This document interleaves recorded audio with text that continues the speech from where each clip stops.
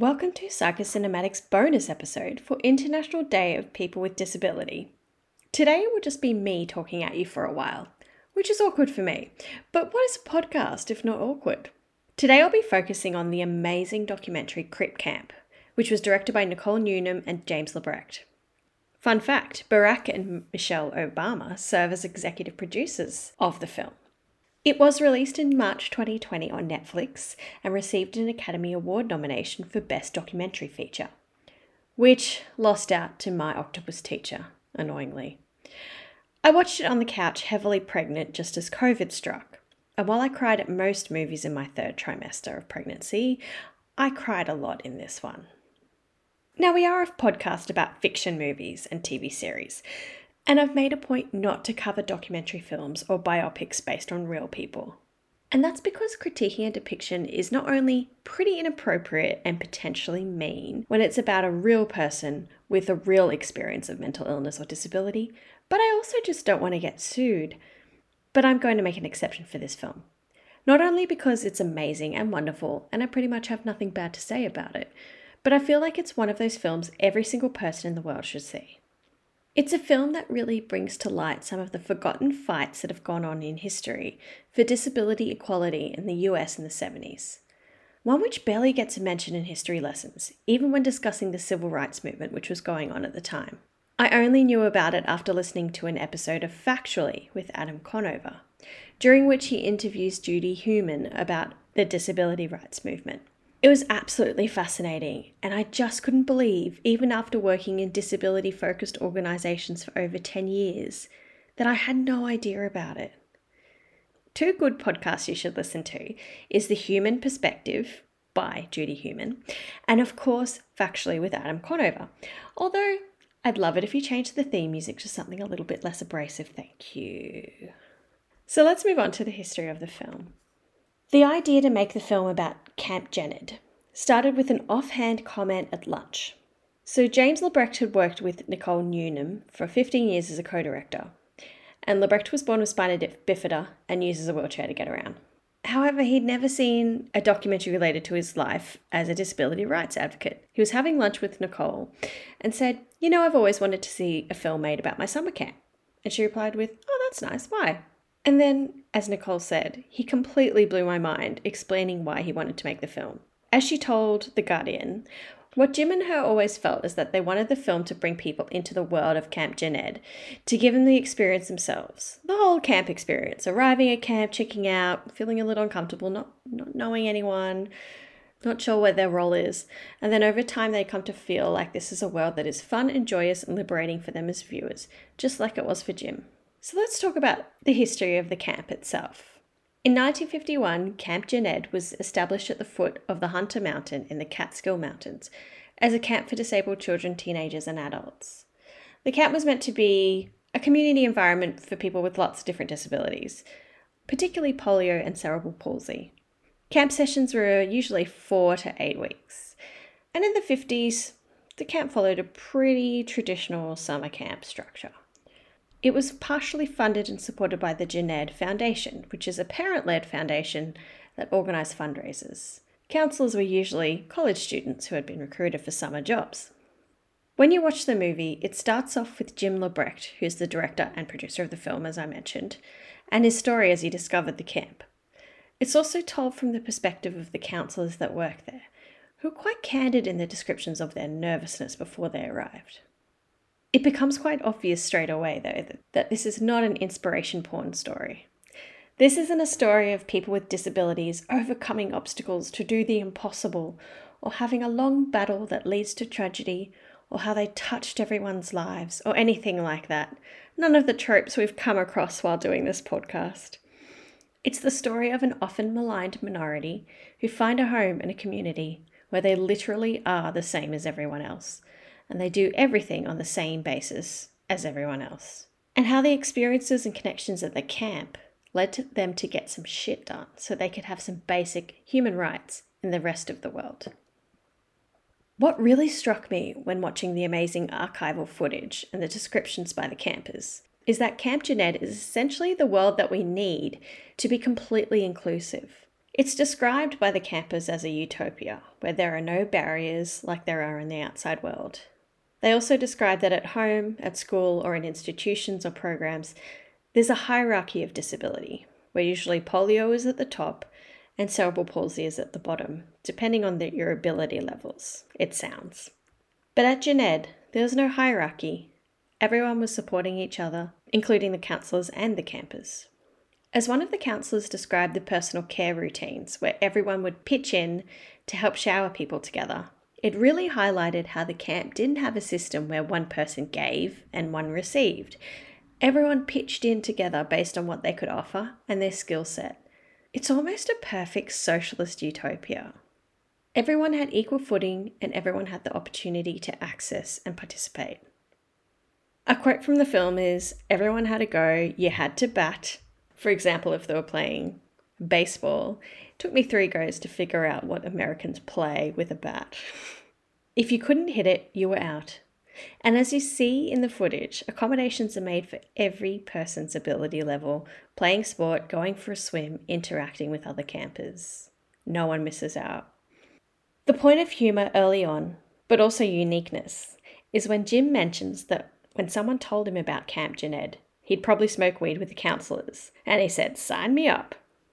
Obviously, this camp existed through the 60s and the 70s, where I assume that was pretty part and parcel. But thinking about that in the world I've lived through so far, the idea of offering recreational drugs to someone with a disability is kind of mind-blowing. But why shouldn't they have that experience like every other teenager? At the camp, they were literally given the same experience as every other youth their age, where no one else would, including dating experiences. Judy Heumann mentioned that she would never date outside of Camp Jened. Many long-lasting romances started at the camp, including the cutest couple, Denise and Neil Jacobson. They even got the experience of an outbreak of crabs in the camp, which is a rite of passage they probably wouldn't have had the chance to access otherwise. The most powerful scene for me was something I don't think I've ever seen in the many years I've worked in disability. Counsellors and campers surround a table and have an in-depth discussion about some of the issues and challenges they face, particularly around the right to their own privacy at home. Literally, everyone with all different means of communication contribute to this discussion. No one is rushed, no one is spoken over, and when it's tricky to understand someone, no one interrupts or is tempted to stop the conversation. Everyone listens and everyone is given the space to talk. Every voice is heard and respected as an important inclusion. During one discussion, when everyone is talking about something they appreciate about each other, a counsellor reminds them, "Remember you're speaking to her, not about her." It sounds small, but in all my years as a psychologist, the amount of times a person in the same room as me is spoken about and not to is huge.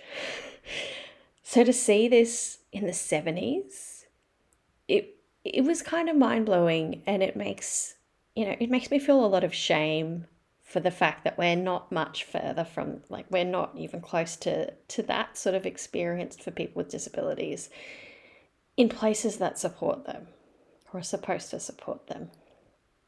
It's this meeting of minds, which in 2021 still needs a cultural shift in order to happen across the board. And they were doing it beautifully in the 70s, not because someone came in and said, "Do it this way," but because any other way of doing it would have been bizarre and incomprehensible. It just sucks that the voices of disabled people being in the centre of any conversation about them is not the norm. It really angers me, and I recognise that I am contributing to that through this podcast, and for that I apologise. But of course, the utopia of Camp Jened could not last forever, and as campers and counsellors went home, they were placed back into the reality that they cannot be themselves like they were at camp. Back in survival mode, where behaviour that is expected and normal at the camp is shameful and considered disrespectful outside. So hypervigilance is essential. Which comes back to a common theme that I come across often in my research journey of inclusivity, that often with disability, we're also likely to have trauma. As Eric Michael Garcia says, "We don't know autism, we only know autism with trauma." because so often it's the people with disability who have to shift themselves, shift their core to fit into the world, not the other way around. It's not the world shifting for them. And that creates the problems that need to be solved. Which leads to another very important quote in the film. We realize that the problem did not exist with people with disabilities. The problem existed with people that didn't have disabilities. It was our problem. And that's Larry Allison, Camp Jened's director. At this point, the documentary pivots away from the ideals and wonderful empowerment of the camp to the barriers and discrimination that each and every camper faced when they left Jened. We hear about the reality of institutions that some of the campers went to, which aren't really much of a far cry from the original institutions in the 1800s. A great podcast episode about that, FYI, is the latest Just the Gist episode where Rosie Waterland and Jacob Stanley talk about Nellie Bly, the first female investigative reporter who discovered the horrendous conditions of one of the institutions of the 1880s. Also listen to our episode on One Flew Over the Cuckoo's Nest versus Ratched, if you haven't already. We hear Judy Heumann talk about how she wasn't allowed to go to the mainstream school because she was considered a fire hazard.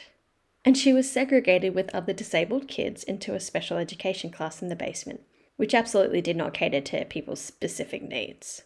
We learn about how when Denise Jacobson had abdominal pain from an STI, she had a perfectly healthy appendix removed because the doctor would not believe that she could have possibly have had sex. Whew. We also learn about the different levels of privilege people have in the disability community. For example, Jim, the director, went to a mainstream school, so he recognised that he was privileged compared to some of the other campers. In Jened, he was seen as the cool kid, where he was the uncool kid at school. The campers who came from a local, horribly run institution tended to eat so much that they threw up, and they were the kids that didn't have the same level of privilege as others. But rather than dividing everyone, as they do in the outside, at Camp Jened they worked together. Everyone was in the same family and seen as equally valuable. At this point in the film, we see that some of the campers start to advocate for their rights on the back of the civil rights movement. And I just want to talk a little bit more about Judy Heumann, who is a bloody queen and my friggin' hero. So Judy began making moves towards rights for people with disabilities while attending Long Island University. She organised rallies and protests with other students, demanding access to her classrooms by ramps and the right to live in a dorm. She also studied speech therapy at uni. Unfortunately, in 1970, Judy was denied her New York teaching license because the board did not believe she could get herself or her students out of the building in case of a fire. And guess what? She sued the Board of Education on the basis of discrimination. A local newspaper ran a headline of, "You can be president, not teacher, with polio," which is amazing. The case settled without a trial, and Judy became the first wheelchair user to teach in New York City. She taught elementary school there for 3 years. Judy Heumann and several friends founded Disability in Action, or DIA, an organisation that focused on securing the protection of people with disabilities under civil rights laws through political protest. And this is just how of her time Judy was. It was originally called Handicapped in Action, but Judy didn't like that name and lobbied to change it.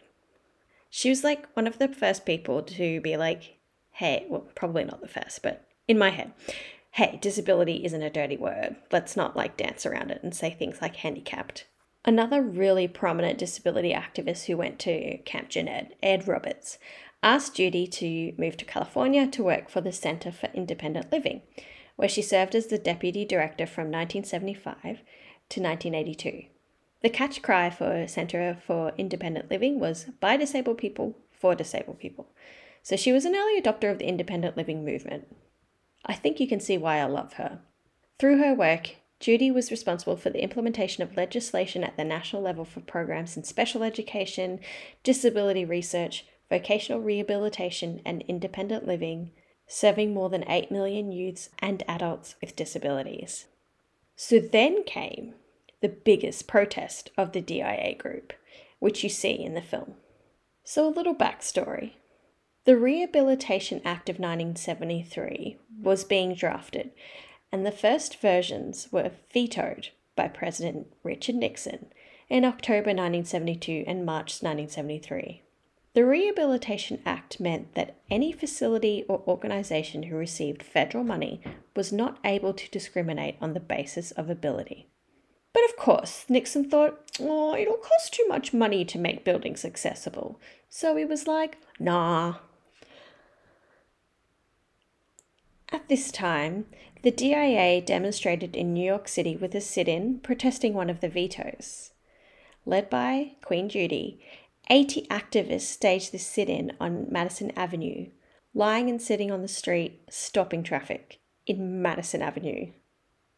So in 1977, the Rehabilitation Act of 1973 was again being reviewed, particularly Section 504, which is the part relating to discrimination of people with disabilities. Joseph Califano was the US Secretary of Health, Education and Welfare and was refusing to sign the meaningful regulations for that section. So after Joseph's refusal, the DIA had another massive sit-in the actual Health, Education and Welfare building.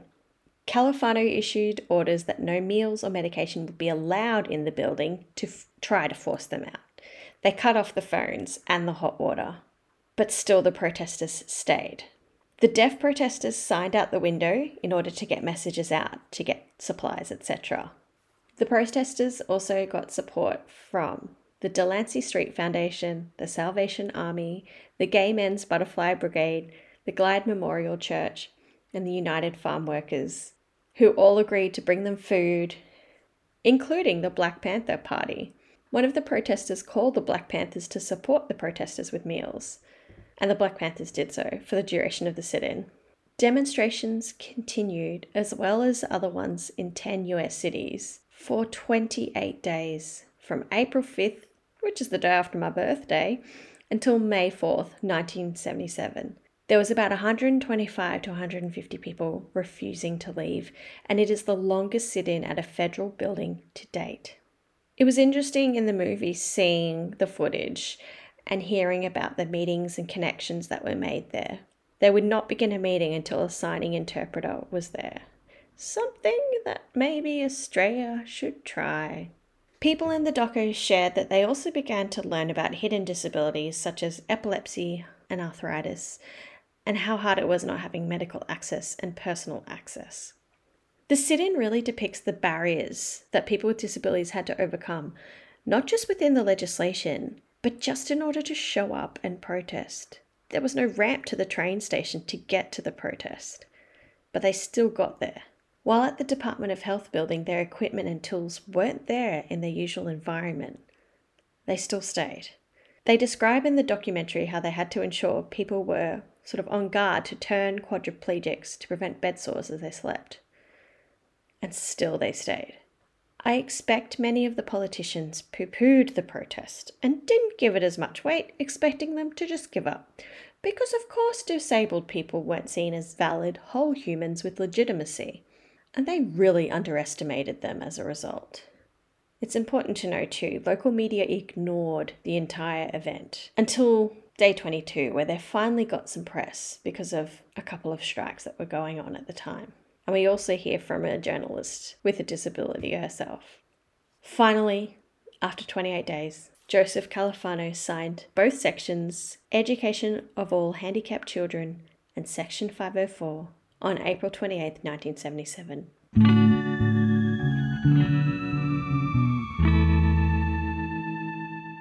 There's a really great scene after the protest where a reporter is interviewing Judy Heumann in the 1980s, I believe, and he says, "Are you still as upset and angry as you were then?" And it just made me screech, "Fuck you!" What a gaslighting prick of a question. Also, doesn't help he was a man talking to a woman. Which leads to the fact of all of this hard work and protest. Even though it was a win and a victory for disabled people, although, they really had to put themselves through the ringer for it. And it's a victory for everyone because disability does not discriminate. It was really a drop in the ocean of all the change that needed and needs to happen. They share that not everyone complied with the Act, and private businesses weren't subject to the Act, so they were free to discriminate as they please. There, of course, were many more protests to occur, including the steps of the Capitol building in 1990 for the America with Disabilities Act. There is still a long, long, long way to go in making the world an accessible place. I've had arguments with people online and offline who believe that ableism isn't that rampant. Things are pretty much accessible. But we know this is bullshit. As I've said many times, if you're a wheelchair user and you're in the city and you want to get from A to B, you have to plan it so meticulously. If the lift to the train station is broken in Melbourne Central Station, which is often, you either walk a long, long, long way to find the train platform, or you just don't get your train home. How is that okay? So many music venues are not accessible, which is what organisations like Bandmates aim to change. But even they are reliant on funding every year. Unsure if they're going to get it. Even in a government organisation, we are constantly advocating for things to be accessible to all abilities.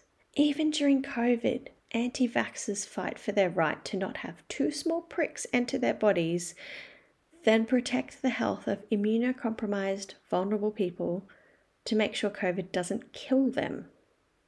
And before I get on my soapbox, the anti-vaxxer fight, especially those that believe good health doesn't need to require vaccines or any other medical intervention, is peak ableism. I'll get off that soapbox.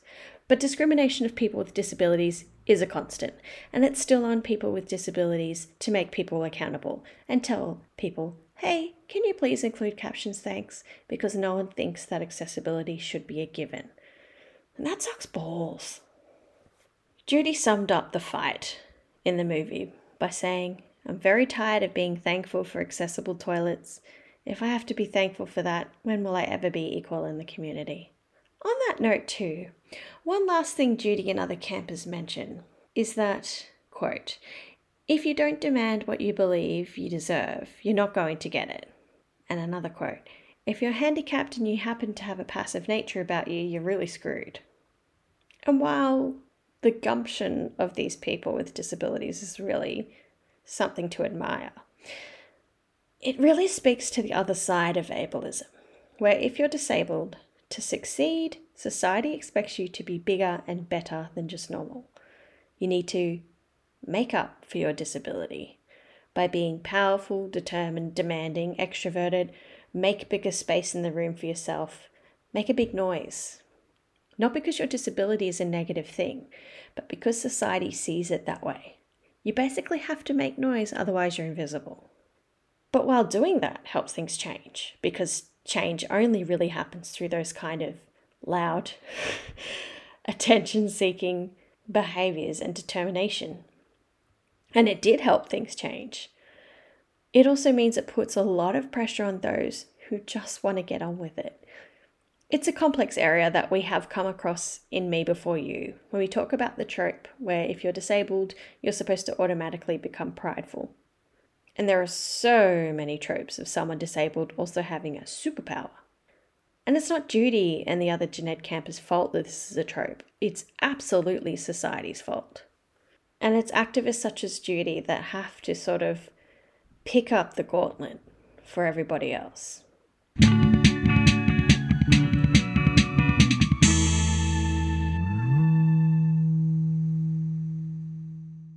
But you know what? I'm going to stop talking about disability while also being someone who does not identify as disabled myself.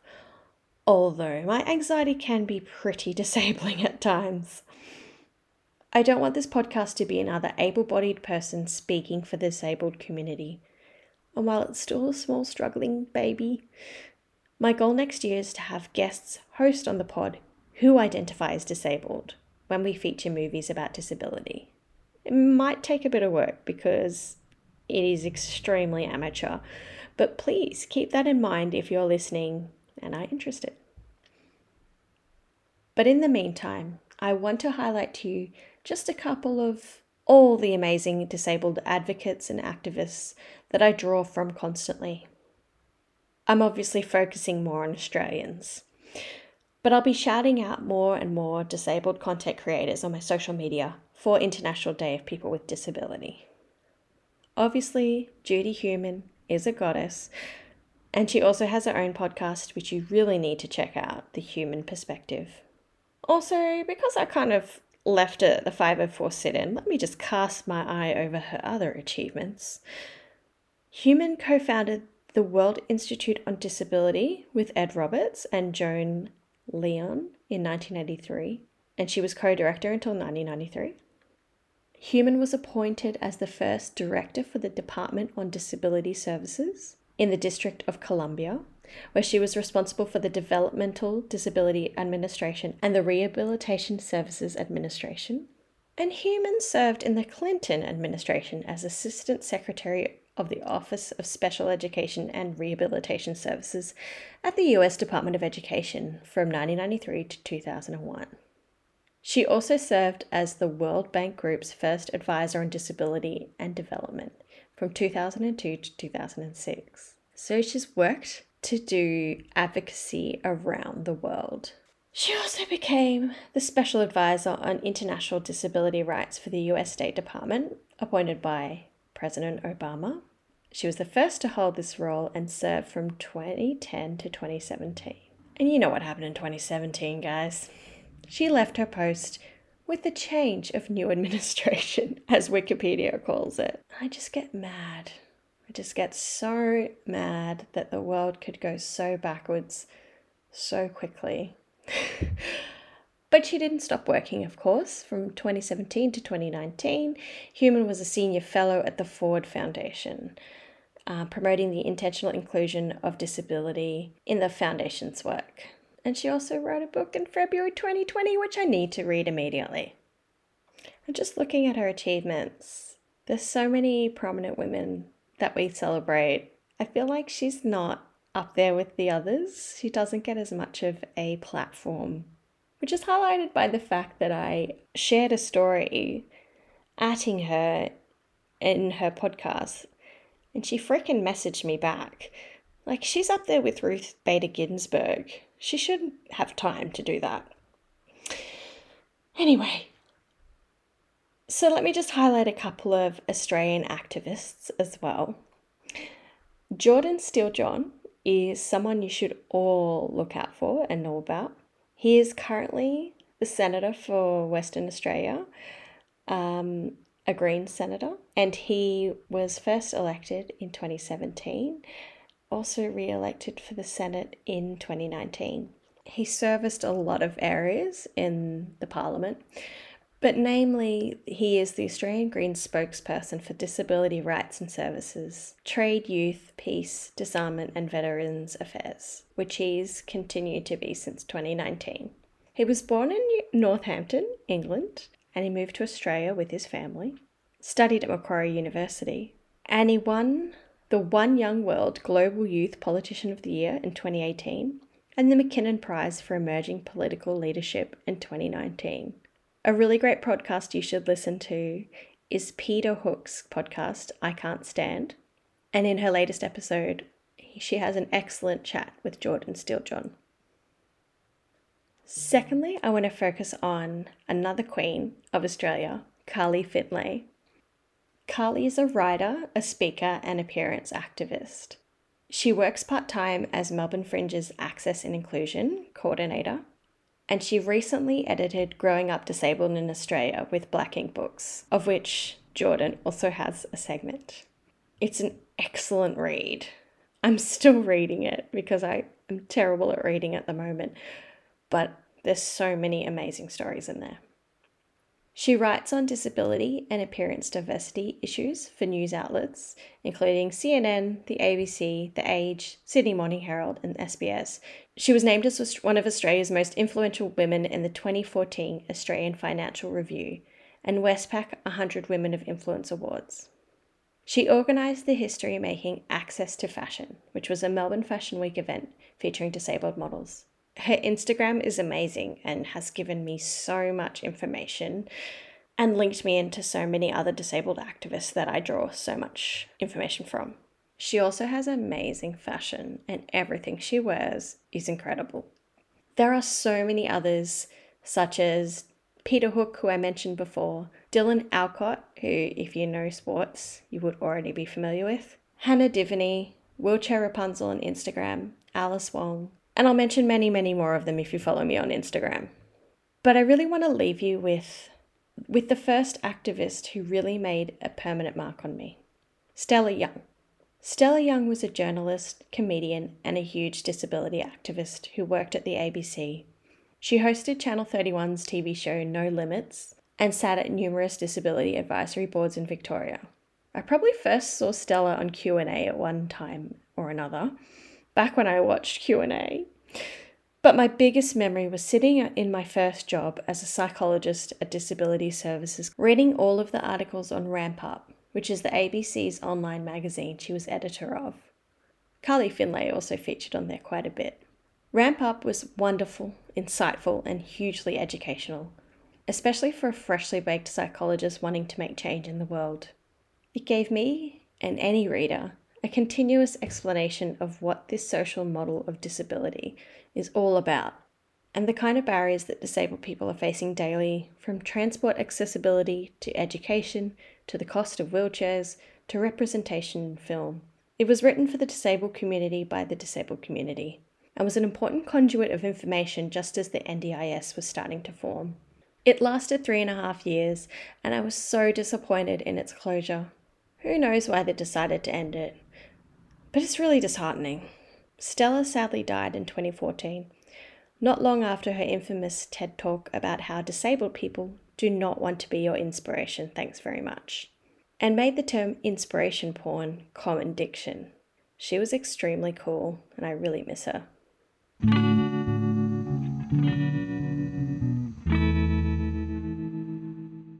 That's kind of it for my rant today.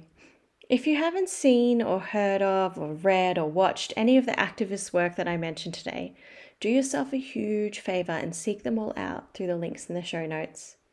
Consider this your celebratory activity for International Day of Persons with a Disability. Watch Crip Camp if you haven't already, and tell everyone you know to watch it too. And have a great dang day. Thanks for listening. Catch you later.